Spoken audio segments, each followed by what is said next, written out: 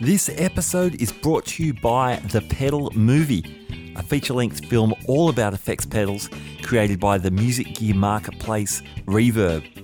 I am super excited about this film. The Pedal Movie features nearly 100 interviews with people like Steve Vai, Peter Frampton, Jay Mascis, Billy Corgan, and more, including some of our Guitar Speak podcast alumni like Dweezil Zappa, Sarah Lipstate, Johnny Barmer, and Brian Wampler. Reverb's The Pedal Movie is available now on iTunes, Google Play, and Vudu. For more information, visit www.thepedalmovie.com. Today's episode is also brought to you by Fretboard Biology, the comprehensive online guitar course put together by Joe Elliott. Now, Joe is not only a fantastic guitar player, he draws on his years of experience as the ex-head of guitar at the Guitar Institute of Technology and also at the McNally Smith Music College. Here's a few words from Joe about the course. If you're tired of wading through hundreds of random guitar videos and just want to become a better player, Fretboard Biology is your answer. Fretboard Biology is a self-paced, college-level program that'll give you the right instruction, in the right amounts, and in the right order. You'll learn the same information I taught to thousands of other guitar players over 30 years of teaching in top music colleges. If you want to make real progress with your guitar playing, then sign up for a free 7-day trial at fretboardbiology.com. Now today I speak to Australian guitarist Nathan Cavalieri. Now Nathan is a remarkably soulful musician and a fantastic guitar player, and it was a real thrill to get to speak to him and hear more of his story. To give you a bit of context, Nathan started playing guitar at age 3, picking along with his dad's blues records. Facing leukemia at age 6, Cavalieri found solace in his guitar, and thanks to the Starlight Foundation, he got to meet and jam with Mark Knopfler. Now this was televised on national TV, and even at such a tender age, and whilst being still quite unwell, Cavalieri's affinity with the blues and his burgeoning talent was undeniable. Thankfully, by the age of 13, he received a clear bill of health. Now by this time he was a road veteran, having spent countless hours on national and international television, touring the world, sharing the stage with artists such as B.B. King, Robin Ford, Albert Collins, Steve Morse, Steve Cropper, Jimmy Barnes, Diesel, and Tommy Emmanuel, to name just a few. Following a break from the spotlight in his late teens, Cavalieri returned fronting the blues rock band Nate Cole and the Kings. They were festival favourites all around Australia and releasing some fantastic records too. In 2014, he found himself unexpectedly struck down with adrenal fatigue and anxiety issues. In 2017, Cavalieri started writing a website and blog that detailed his return to the stage and the studio, and 2018 ended up being a really great year for Nathan, releasing new music, getting back into the studio and back on stage. It was great to sit down and discuss all of the above with Nathan in great detail, and he's an incredibly articulate and self-aware man, and I was very proud to have him as one of our guests on the Guitar Speak podcast. So let's go straight to our conversation. Nathan Cavalieri, welcome to the Guitar Speak podcast. Hey mate, how are you? Thanks for having me. Man, very excited to speak to you. Now, I've been a fan of your blogs for the last couple of years, and on your latest one, you were reflecting on 2018, and you called it the year of action, which I thought was a pretty cool description of the year. What did you mean by that? Oh, I suppose, when I burnt out probably in about 2011 or 12 and probably was heading that way for a few years. So, when I pulled out of the music industry and just kind of decided to call it quits, and I didn't really have much intention of returning, that didn't really sit right with me, and that kind of decision to do that, it just felt unsettling, and that unsettled, those unsettled feelings sort of popped up in other areas of life, and that sort of fear and all that sort of spread into everywhere. So it kind of forced me during that period to re-examine things, learn about myself, learn, what things am I doing that, that's making my life better, what things am I doing that's kind of pulling me down, which is quite a rabbit hole. And it was just really a lot of learning, just trying to work out what I want to do, how do I want to spend my time in the future, how do I want to feel, and I had to, learn also the tools, to use to combat a lot of the stuff that I was going through, and to help get me to where I want to be. So essentially, 2017 was me dipping the toe in the water. After I sort of worked out, when I had that sort of clarity on where I wanted to move. It was just trialing it just to see, and then I made that decision very early 2018 that I just want to get back into it and do it properly, and hence the year of action. That's great. Now part of that was getting on the road again and releasing tracks from an upcoming EP.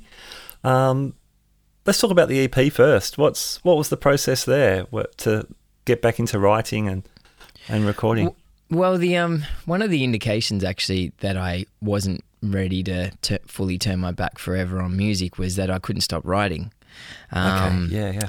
During that period, it was I was writing, probably jamming to start off with, just by myself. It was kind of reminded me a little bit of how I started in music to begin with when I was a kid, where it wasn't about trying to make a career out of it. I had no idea how to release a song or record it or whatever. All I knew is that when I was in my bedroom or in the garage or whatever, it was fun. It's fun just putting stuff together, and I'd kind of, I had 2 tape decks, and I'd just go between the 2, recording a guitar part and then recording a bass part and then just bouncing backwards and forwards. And that's kind of without intending to, that's kind of the space that I ended up back in, during those sort of darker times where I was just in the bedroom, just riffing away or coming up with a melody, and until it'd naturally, expand into a song, and until I had, probably 20 songs, and wow. songs that I was really, really excited by. And that's what made me go, well, it's now not fulfilling, like for them to be sitting on a hard drive. I think I want to put these out or play them. I mean, that's where social media was actually pretty good as well, because it allowed me to share elements of the song during that sort of building process in a casual way. So cool. It was a gauge, on so putting it out there, I get that rush of excitement, you get the feedback, you make people feel a certain way, and that's kind of was an early days indicator that I did want to perform again, because back before social media, to put an idea out, like you had to go through a series of, you had to probably book a studio, record it. And then how are you going to get it to the people, other than maybe walking around with your CD and giving it to people? But put it. It's quite a big thing, but now you can just chuck it out there. That is yourself. Cool. I remember seeing some of those little video snippets you're putting out that you mentioned, and I think it was maybe you jammed with a drummer occasionally as well. I think I remember one track, it was just you and a drummer, you on guitar and singing, obviously, and it just sounded massive. And, so maybe that was some of the lead up work. So So you've released 2 songs already. Demons came out, I think, in August 2018, and then Rising Sun about a month ago, early December. Yep. Great tunes, man. Demons is obviously a very personal reflection and contemplative kind of tune. That's right. Yeah, Demons. Demons was written at that time where I kind of, it reminded me of all the things that I took for granted. And this is when I was in that dark place where all of a sudden, like, because I've, my whole life, I've always felt confident, fiery. I've had a lot of energy, passion, desire. So then on the other side of burning out, all that stuff disappeared. And it reminded me of what, I need to be more grateful for, and also was, it kind of provided me with a bit of a compass on what I want to work to get back to. So yeah, that's kind of essentially the nature of Demons, and I felt it kind of relevant to for that to be the first release, because I'd been blogging about a lot of that stuff for a couple of years now, and it felt like the right song to release. And then Rising Sun is a version of a Cold Chisel song. Which, it wasn't an easy decision to release it, because, I mean, it can be musical suicide to do a version of a Cold Chisel song. It's such a, I put Cold Chisel in the, with Led Zeppelin and all that. It's like, God, man, you want to be sure, and you want to be really, digging what you're doing to something, and also offer a serious point of difference before you go and attempt to release a song like that. But it just felt right, and I'd got positive feedback in my immediate circle, and obviously there was the personal tie with Diesel and Jimmy and stuff with my career early on. So very cool, very cool. I mean, the point of difference, you totally spin it on its head. You break into more of a halftime groove, and I think you tuned to D, is that right, for that? That's right, yeah, dropped D and just kept it swampy. And I kind of, that riff came about before it turned into Rising Sun. And it was sitting in my, in my sort of collection for ages, and I just loved it. It was a type of riff I wouldn't normally make up, and I couldn't figure out what to put with it. Like, each time I try and write a lyric, I'm like, nah, it just wasn't working. And then I was, kind of sitting in the studio and jamming on it again, and literally the words of Rising Sun just came out. And then, I kind of got, in terms of composition, I kind of got stuck with some of the chord changes, because that halftime groove didn't fully suit all the original chords. It felt predictable. It was like, oh, okay, cool. So we're doing the same thing but slower, and it didn't really do too much for the tone and the sleaze as well. So I just, one of my favorite things to do is, take a melody that already exists and then move the chords around it.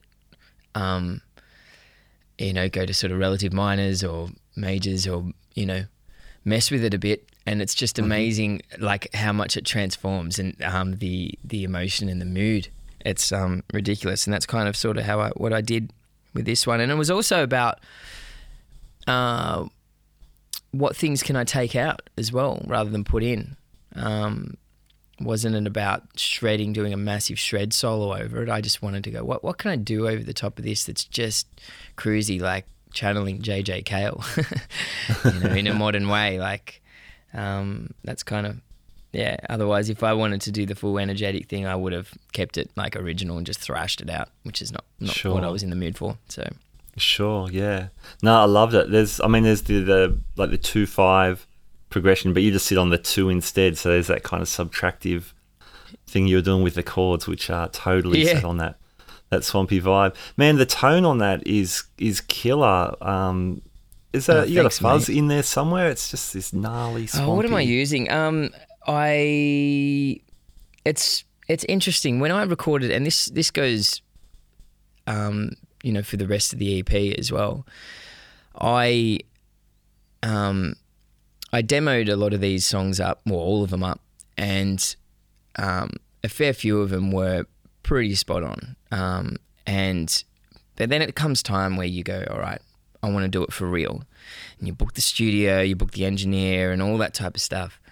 And this is where it was really helpful having it co-produced with a guy called Tony Buchan. Mm-hmm. And, I had a lot of my sort of peeps around me just going, dude, you should produce it yourself. It's what you do. And I'm like, no, I need it. I want another pair of ears. I need an anchor, because you can go down a creative rabbit hole and just, I really need the security of somebody else that I trusted. So during that process, the amount of times that he said, "No, go back to the demo guitar, go back to the demo vocal," or whatever was ridiculous. And it was because the energy, even though it might not have been recorded the best, it's the energy and the performance. So in this situation, Rising Sun, I did revert back for that main guitar to the demo, and I recorded it DI, straight into my Vintech preamp. I overloaded the Vintech preamp, and that's the type of fuzz that you're hearing. Yeah, and cool. It's going through an 1176, and that was it. And then I knew that I just wanted a bit more depth to it because it was very DI. So then I reamped it and just sent it through. What did I send it through? I think I sent it through my just my Vox AC15 Heritage and the Fender Pro. Yeah, that's right. I sent it to two of them. And just set up some room mics, and then I blended that with the DI. Fantastic, man. That's so cool.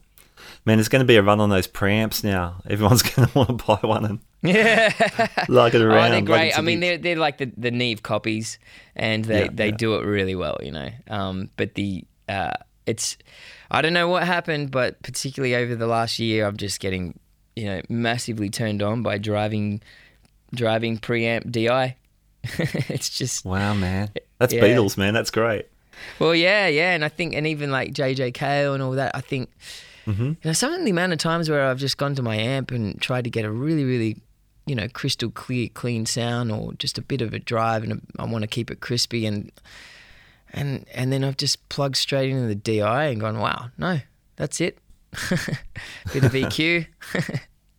Fantastic, man. That's cool.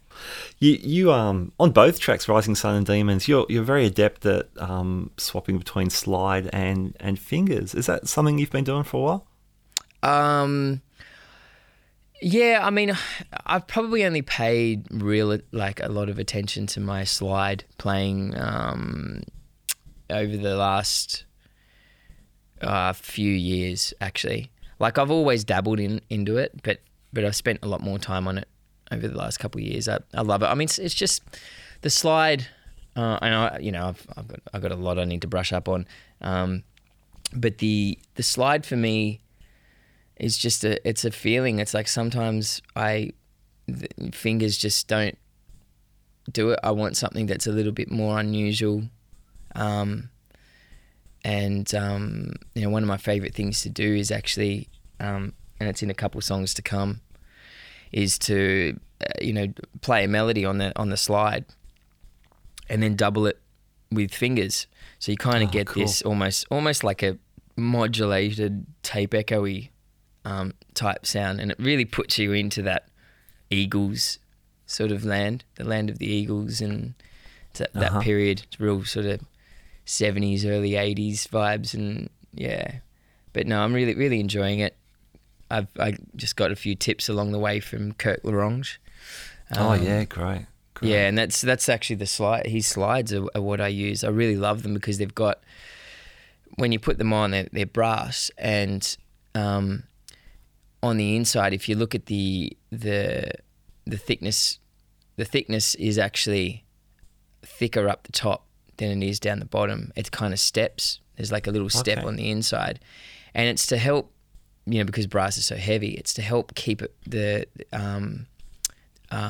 weight, it's almost used as a counterweight to keep it nice and straight against your fingerboard. Cool. Yeah, that is genius. Wow. Yeah, it's good. Yeah. Very cool. Very cool. Now, you mentioned Diesel. He provides some backing vocals on Rising Sun, and I believe you had some of his guitars floating around the studio as well. Yeah, thankfully. Like I probably almost half of the guitars that you hear on the EP are his, thankfully. But it's not easy to ask somebody you idolise to sing backing vocals on your track. But I was like, stuff it. It'll be awesome. I've got to do it. And obviously he said yes, and I I was stoked. And also you kind of go through this little thing in your head where you go, what if it's not what you want? How do you then tell your idol, nah, man, it's... but it was killer, first take, and it was like, yeah, it's awesome. So good, man. So I was stoked. But guitars, what did I use? Well, out of mine, what I mostly used was my 335. I have an early 80s 335. Sometimes I used my mid-60s SG. What was the rest? His guitar, which I used on Demons, because it's mainly just guitar up the front, and yeah, we didn't want to just do a standard sort of telly thing. We wanted just to feel a little bit woodier and clunkier, and the 335 wasn't quite getting it there. It was almost there, so we knew we needed some sort of semi-acoustic type vibe, and it ended up being an old Harmony Rocket. Oh, okay, cool. Yeah, which are like, were like the almost the cheap Kmart guitars from the 60s. Yeah. Yeah, and it was just a big hollow body. Yeah, that's right. And it has it's a sort of pretty quirky looking thing. It's red and all these knobs on it, and it just gave that clunk, that dead sort of clunk, and that was Diesel's guitar, and nice. As soon as I picked it up, I'm like, oh man, I hate you, because now I want to spend some money and buy one. That's great. There's a beautiful tremolo on that track as well. What's that coming from? That's coming from is it the Deluxe or that? I think it was my Fender Princeton. Okay, nice. Yeah, got an old 60s Princeton, and I think, I could be wrong because that all happened so quickly. I think during the mix process, there's a little bit of some sort of mod going on, just very slightly. Yeah. In the background as well. Nice. Yeah, it's very sweet. It's very sweet, that whole guitar. It's beautiful. Yeah, I was happy with it. Nice. So what's the next step with your EP? So you seem to be like trickling out the EP in singles over, when you're ready. When's the next the next one will be mid-February. It's a song called 29 Gold Stars, and that's probably a little deeper, goes, Rising Sun has similar vibes. 29 Gold Stars is a pretty out there, quirky song. It's it's a little bit hybrid as well. I'm not using real drums on it, but it's not, it's not David Guetta or anything, Calvin Harris. But yeah, just that little bit more hybrid. So yeah, that's definitely a song that I'm looking forward to releasing. And then Hug, which comes out with the EP, is a ballad, and there's an instrumental as well, called Chucky. Mm-hmm. Yeah, cool, man. Fantastic. Sounds great. There's one of your blog videos. There's just an outtake of you just wailing over some epic kind of thing. There's backing vocals and you're jamming out. I don't know. Is it kind of a ballad? Yeah, I think so. Yeah, it's kind of a little maybe Beatles-esque with just this soaring sort of guitar. That's Hug. thing. That's Hug. Okay, cool. Yeah, so cool. that'll be the release after this one. Yeah. Great. Yeah, I was hoping that might be one of the ones.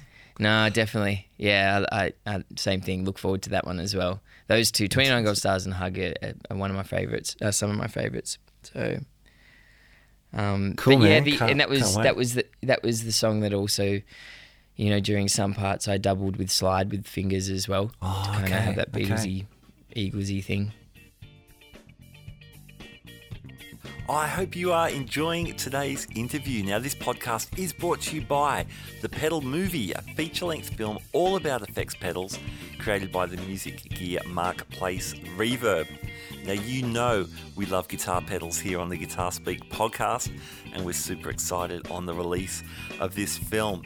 The Pedal movie explores how effects pedals and their builders have shaped modern music and guitar playing over time, from the fuzz pedal experiments of the Rolling Stones and Jimi Hendrix through the shoegaze and indie rock of the 90s and up to the modern day use of effects. Reverb also speaks with builders and leaders from more than 50 pedal brands to answer the big question, how did guitar pedals get so big? Reverb's The Pedal Movie is available now on iTunes, Google Play and Vudu. For more info, check out thepedalmovie.com. Today's episode is also brought to you by Fretboard Biology, the comprehensive online guitar course put together by master guitar teacher Joe Elliott. Now, I was a beta tester for the course, and as a music educator myself, I was very impressed by the logical layout and format of the course. Heavyweight guitarists such as Brett Garsed and Greg Koch have also endorsed the program, so check it out at www.fretboardbiology.com. Okay, back to our interview.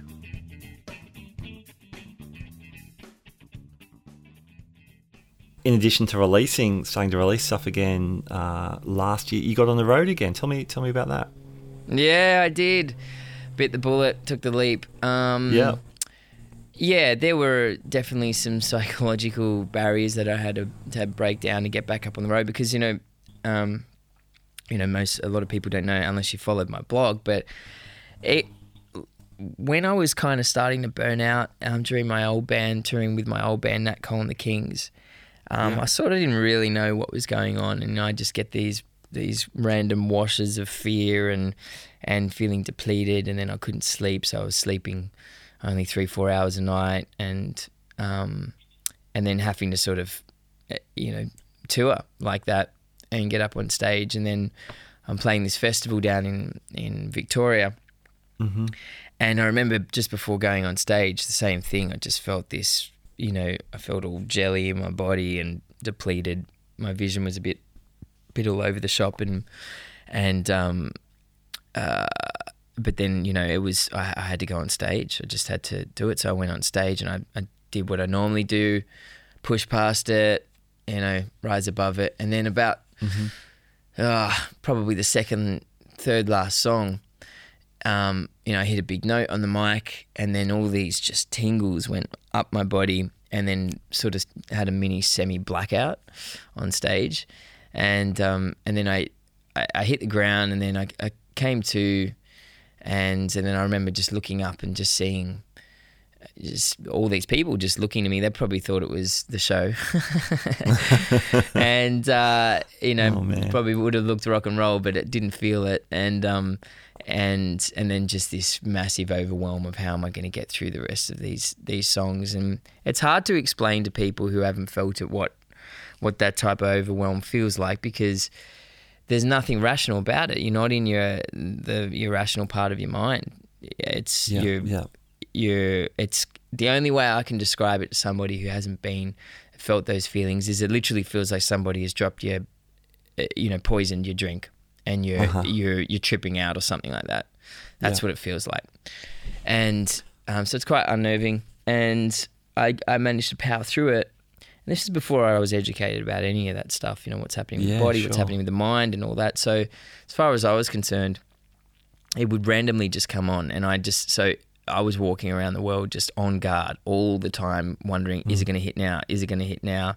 And that sort of fear would be stronger during certain times, like whether I'm presenting, in the studio to clients or going out to dinner with some friends or whatever, I would fear it happening more than what I would say just sitting at home. And also on stage. And then the fear just got so bad when it came to being on stage that being on stage wasn't fun anymore. And it was something that I dreaded, which was sad because I've been playing on stage since I was 8 years old. And at 29, 30, I had to turn away from it because just to work out what the hell was going on. So I hadn't played. I mean, I did the odd, maybe one tiny little, get up with a mate just to try and push myself once or twice in well, what's that? 5 years. And then, yeah, like I was telling you before, when I decided that I do want to have another crack at this, and, you know, I made a deal with myself. I said, just push through it, you know, because I couldn't imagine that fear had suffocated my desire to play so much that I couldn't even remember what it felt like to play a gig on stage and feel good about it. So it was hard for me to draw on all the memories that I had that were just corrupted by this fear. So, and when fear corrupts all your memories, then it's going to affect how you look towards the future. So, you know, somebody booked me a show at that point in time, all I would think is, how am I going to do this? I would have forgotten the years of amazing gigs I've done and how amazing I felt. But I knew just through being mindful that that corruption was, how can I put it? It's like, I knew that was corrupting my desire to play. And the only way I was going to be able to really, truly feel, know whether I really want to play music again is to do it until I don't fear it anymore. And if I don't enjoy it still, and it's not because of fear, then I know, okay, it's over. It's not for me anymore. But in order to get to that place, I have to just get through it. I have to keep pushing through my fears until they're gone. So that was the deal I made at the start of last year. And when I trialed like 1 or 2 gigs, it only took 1 or 2 gigs. And by the end of those gigs, I was on the biggest high that for weeks. For weeks after it. And that's how I knew. I was like, I remember I played a show called the Rhythm Hut in Gosford.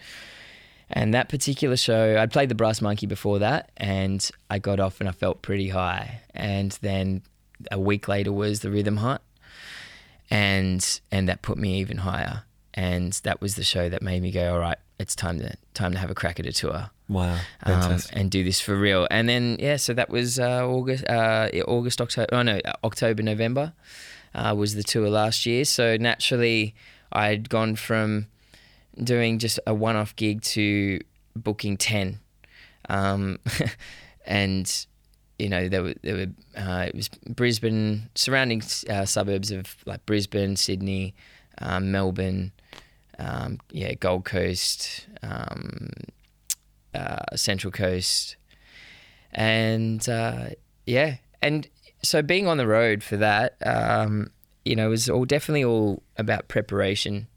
You know, I had to anticipate a little bit where I might get stuck and have a bit of a plan on what's going to, what do I do when I get stuck, to stop myself from going down, that negative rabbit hole and having panic attacks and stuff like that. So what things can I put in place for that, and just setting intentions as well. And the intention for that tour was not to enjoy it, like, not that I wanted to go out of my way not to enjoy it, but it was about embracing the fear and the pain and whatever happens, but just get through it. Just keep pushing. And then naturally, when you're leaning in, the good stuff comes, and it did every time. Every time I went on stage, no matter how nervous I was beforehand, no matter how much my thoughts might have carried me away, the act of me just leaning in and getting on stage and moving through it, every time I would feel bliss. So now it's about repetition. I almost got to it, probably the last couple gigs was when I really started feeling relaxed and at home. Okay. But it was only the last couple gigs. So I think, it's just the rest is just repetition. Sure. Wow, when you and the feedback was great. The people. I think it's definitely the most connected I've been with my audience, probably since I was a kid. But even then, when I was a kid, I was playing guitar. I wasn't singing. I wasn't saying what I wanted to say. But I'm kind of telling my story a little bit in amongst the set as well. And it just it's resonating with a lot of people, and I'm getting it's showing me why I play music, is to, when you create something and then you put it on stage and you perform it, and you take people with you, and you're all feeling, a whole room, we're all feeling the same thing. That's where the magic is, and that's kind of why I do it. That's brilliant. That's absolutely brilliant. I remember reading in your first blog when you describe what you've just told us now about that first anxiety attack so vividly. I've got to say your blog, it's written, and now the videos, they're written so beautifully and honestly. Thanks, mate. Yeah, so just seeing you slowly work through that and make those steps back on stage is pretty great. One thing you wrote in one of your early blogs was that you couldn't find much information from other artists who are going through the same thing as you were. Do you think you being so open about, your health challenges, both physical and mental health challenges, do you see yourself now being one of those voices to what must be a fairly sizable population of people who need to see a blueprint like this? Yeah. Well, I'd at least like to think that I'm triggering that sort of movement for other artists to want to share it. I'm a work in progress. There's still a lot of questions that I have, and a lot of, the reason why I'm not going out and doing speaking events or, fully doing that whole thing is because I need more proof that what I've learnt is working for me. I think there's a lot of information that's online and that people are writing and putting out there, and when they shouldn't be, whether they're not qualified or they don't fully have the experience. And I just didn't want to be one of those people, which is why all I've done through my blog is just shared, just an experience, be it an experience or a technique that I've found helpful that's worked for me. But I'm not going to preach that I know all the answers and to broadly say that, hey, this is how you get yourself from being, paralyzed by anxiety and to being fully liberated. I don't have that answer just yet. I'm almost there. I feel like I'm heading in the right direction. But yeah, no, it was tough. It was really tough when you come away from the doctors and you're at a point where you've had so many tests and you're trying to work out what's wrong with you. And then they tell you that all your blood work is amazing. That's ironically was a really low point for me because I wanted an answer. Of course, yeah. An answer. Why am I feeling like this? And that comes from the fact that there's so much mystery. There's just not enough people sharing their stories, and not just. It's not about stories of suffering. We want to hear stories of suffering and how somebody moved through it. Because if that was common knowledge, then I probably would have saved myself a couple of years of trying to work out what is wrong, and also seeing the right people. I would have known early on who the right practitioners were. What type of people I want around me to help me through this. So, and particularly in music, it would be good because I know many struggle with it, and I also know many have moved past it, moved through it, and I can understand when there aren't any answers around how somebody can just be driven to the abyss. Sure. And when you break it down, like the sensations, like what you feel, they're not that bad compared to other things that we feel. I mean, let's just look at, if you're the first person on the planet to have a full-blown flu, nobody talked about because nobody knew what it was. I mean, I reckon you'd be pretty bloody scared. You got, Absolutely. Shit coming out of your nose, you're trembling, you're fevering, you're bedbound, you're sweating, that would be scary. But the fact that everybody talks about it and it, and you see people get the flu and then they get better, they know what to do, yada, yada, yada. It doesn't it doesn't last. And the same thing when it comes to anxiety and all that. What makes it last is the resistance to it when it comes on. So if you get rid of the resistance and you accept it, it's just can be a normal part of being a human being. We won't make it any bigger than what it is.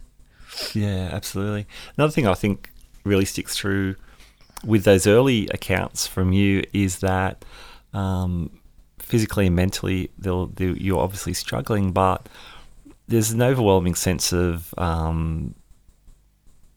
confusion, and surprise. Why am I feeling like this? And it just hit home to me. And my day job is in education, and so I'm working with young people all the time. And there's a lot of focus on mental health. And thankfully, these days it's a different topic than it was, maybe even just 20 years ago. But what really struck me with your story is that, just that simple fact that these struggles are no respecter of persons. They can come seemingly very suddenly and to anybody in any situation. And like the flu, anyone can get the flu. Let's look at it like that. Yeah, and it took me a long time to realise that as well. And I remember watching Fighting Fear, that Mark Matthews surf documentary. Oh, okay, yeah. And even Storm Surfers, with Tom Carroll and Ross Clark Jr. And what occurred to me when I'm watching this is who we think is people who we think are fearless, they're not fearless. It's what they do with the fear when it comes on. They love it. Some people hate fear. Some people love fear. Some people pay big money to get that rush, that fear, because they associate it with completely different things. So, it's a topic, particularly fear in general. It's something that I would have loved to have understood a little bit more early on. It's a very fascinating topic, I reckon. And I love how much more awareness there is. Probably my only concern is that I just hope it's the right type of awareness.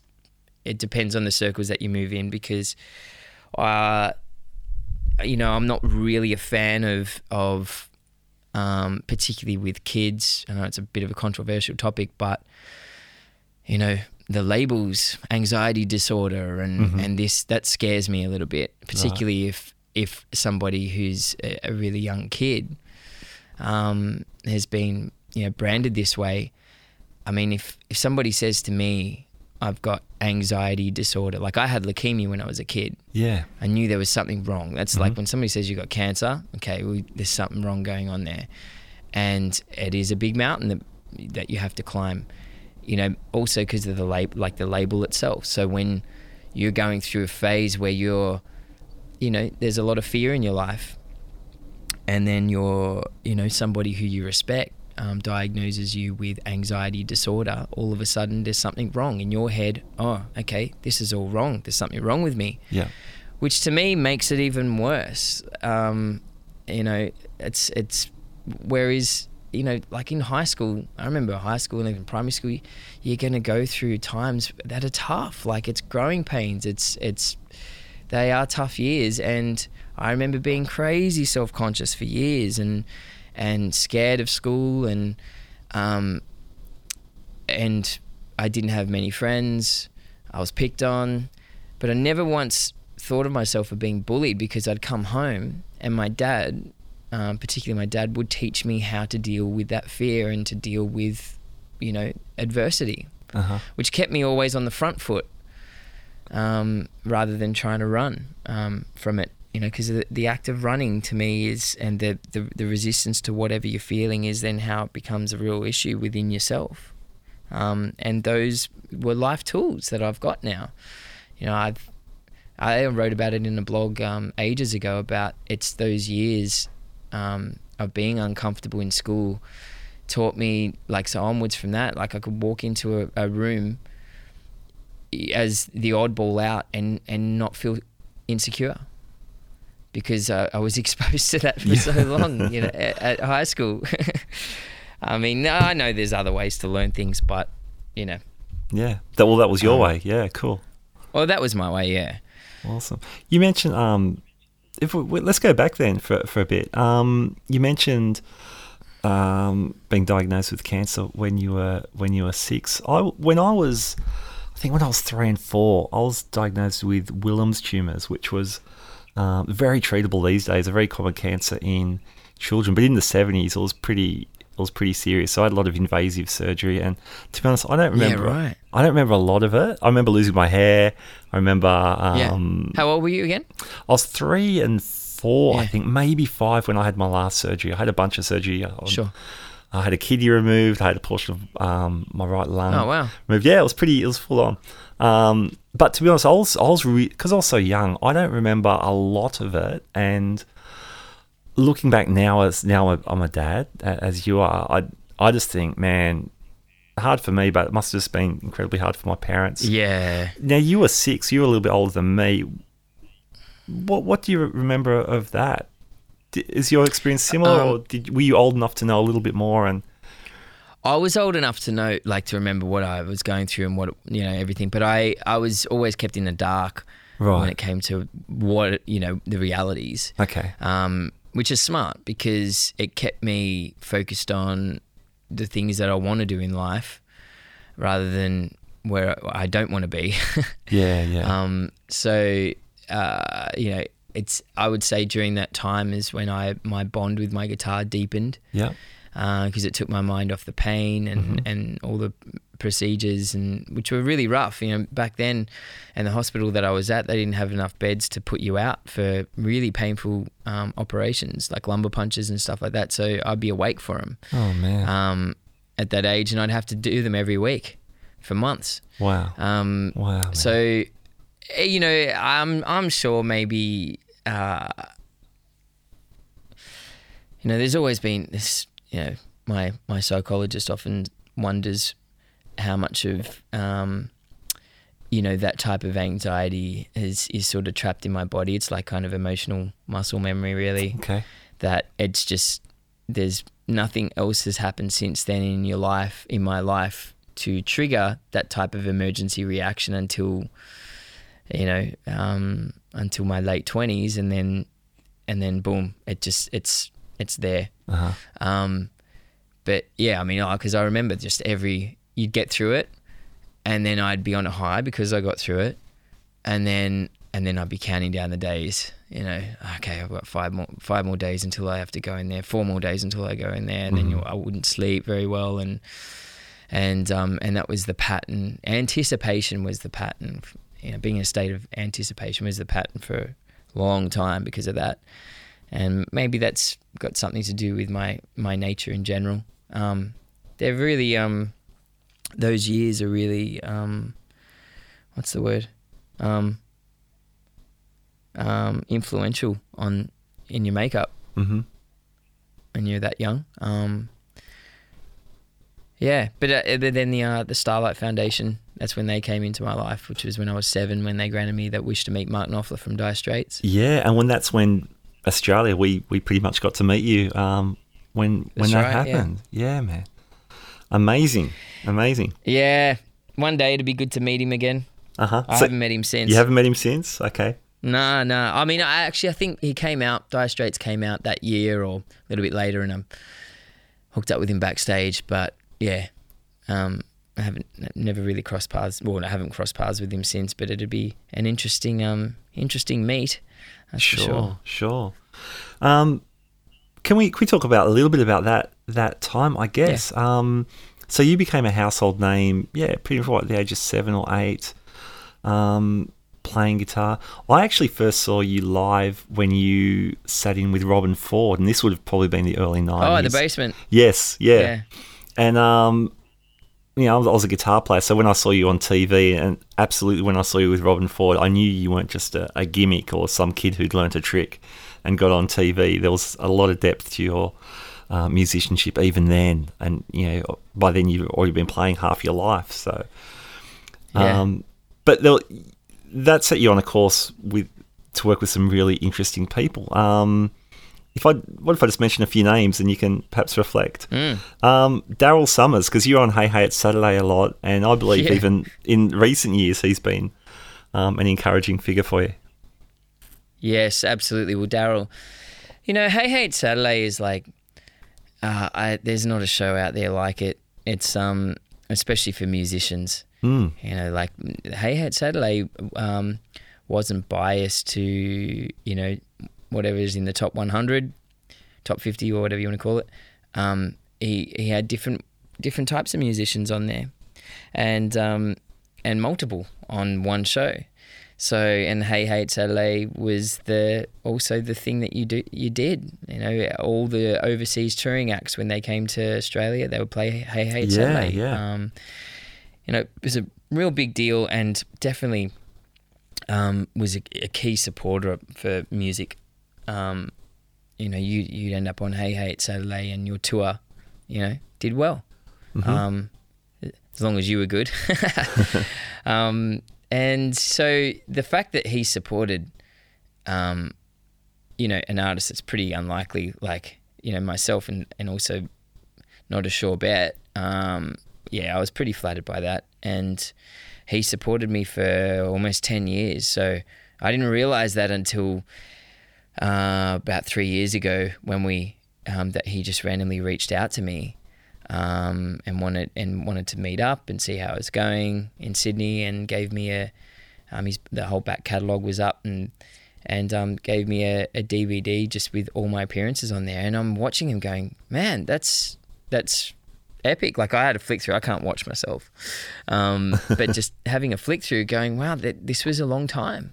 It's a long time. Sometimes I'll be on there twice a year, and right up until I was, I think the last appearance was 17 years old, 16 years old maybe. And I was on there first time at 8 years old. So, Awesome. I think that's when you became everyone's little brother, or in Australia. And I think you're diagnosed with remission in about 13. It's like the whole nation, like, big deep sigh and super happy. Yeah, man, I remember doing. I didn't think of it like that, but I suppose, for sure, because everyone watched Hey Hey. That's what we did on a Saturday night. I know, isn't that crazy? Well, awesome. I mean, Hey Hey, they've that's kind of definitely, without them, I wouldn't be where I am now, because it was a Hey Hey It's Saturday performance where Jimmy Barnes and I crossed paths, and then he signed me to his wife's record label with Mushroom Records, and that's when I went on my first tour. Yeah, well, they were the next people I was going to mention, Jimmy and Jane Barnes. Yeah, because I went from Hey Hey, outside of Hey Hey, I was just busking in Queen Street, Campbelltown, and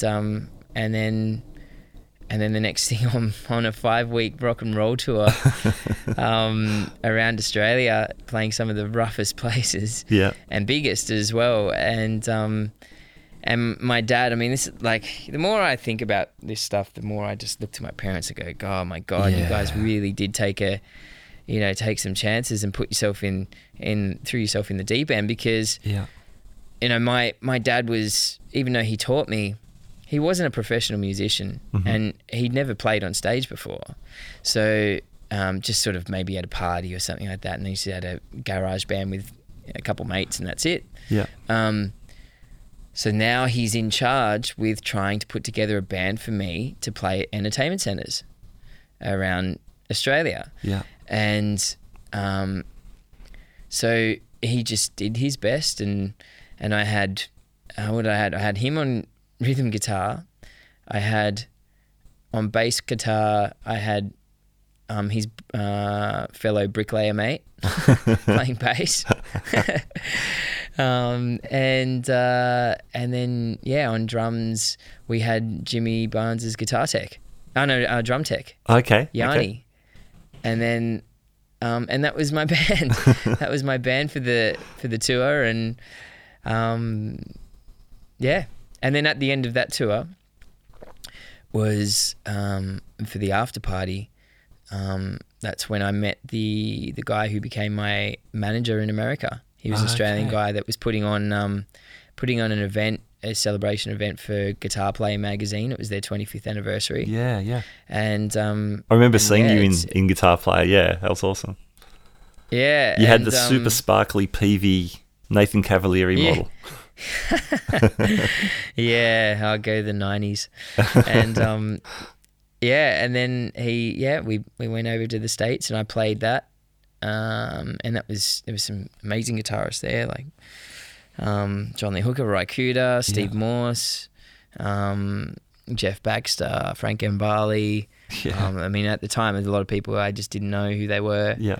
And funny story though, Ry Cooder was playing, and everyone's always told me how much like he can be a bit of a cranky pants, and so he's on stage and he's just doing a solo thing, something by himself, and he's playing this blues, and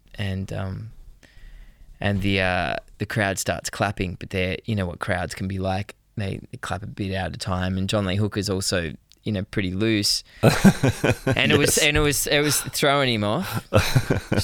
So then he just stopped midway through the song and he goes, "Don't do that."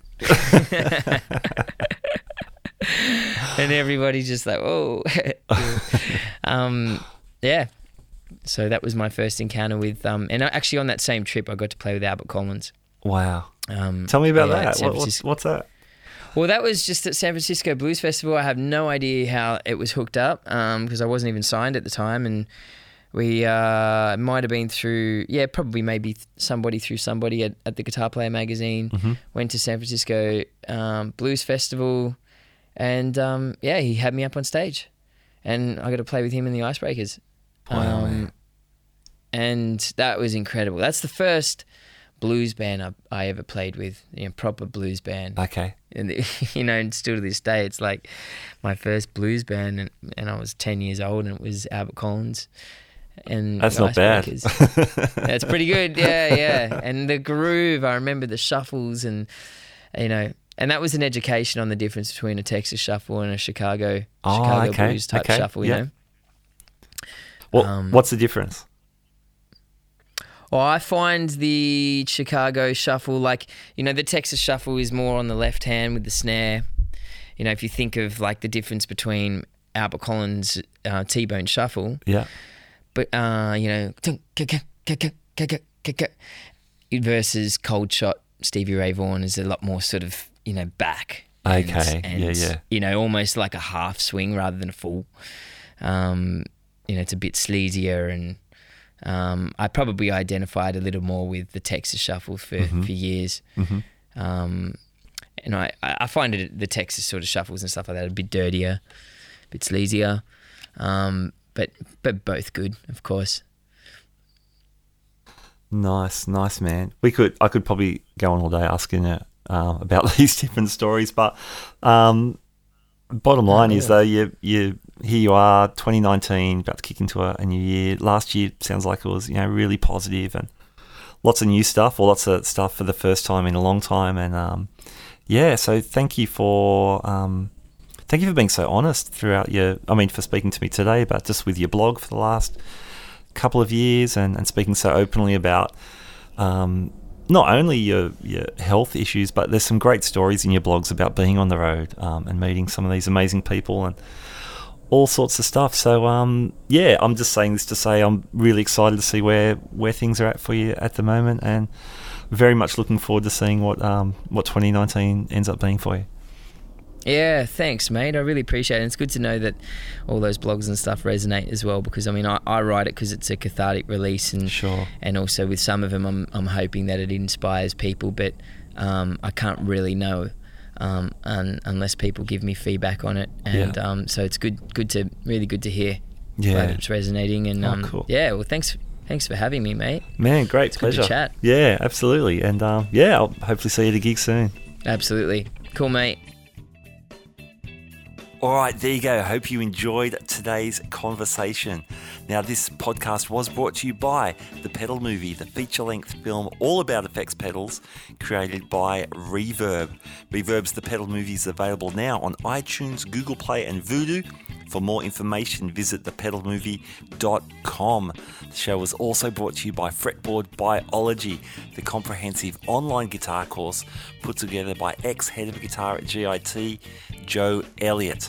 Check out fretboardbiology.com for more information. Alrighty then, you have been listening to the Guitar Speak podcast. My name is Matt Wakeling, and as the legendary German rocker Michael Schenker once told me, keep rocking, keep on rocking. Keep on rocking indeed. Thanks for tuning in. I'll catch you next time. Bye now.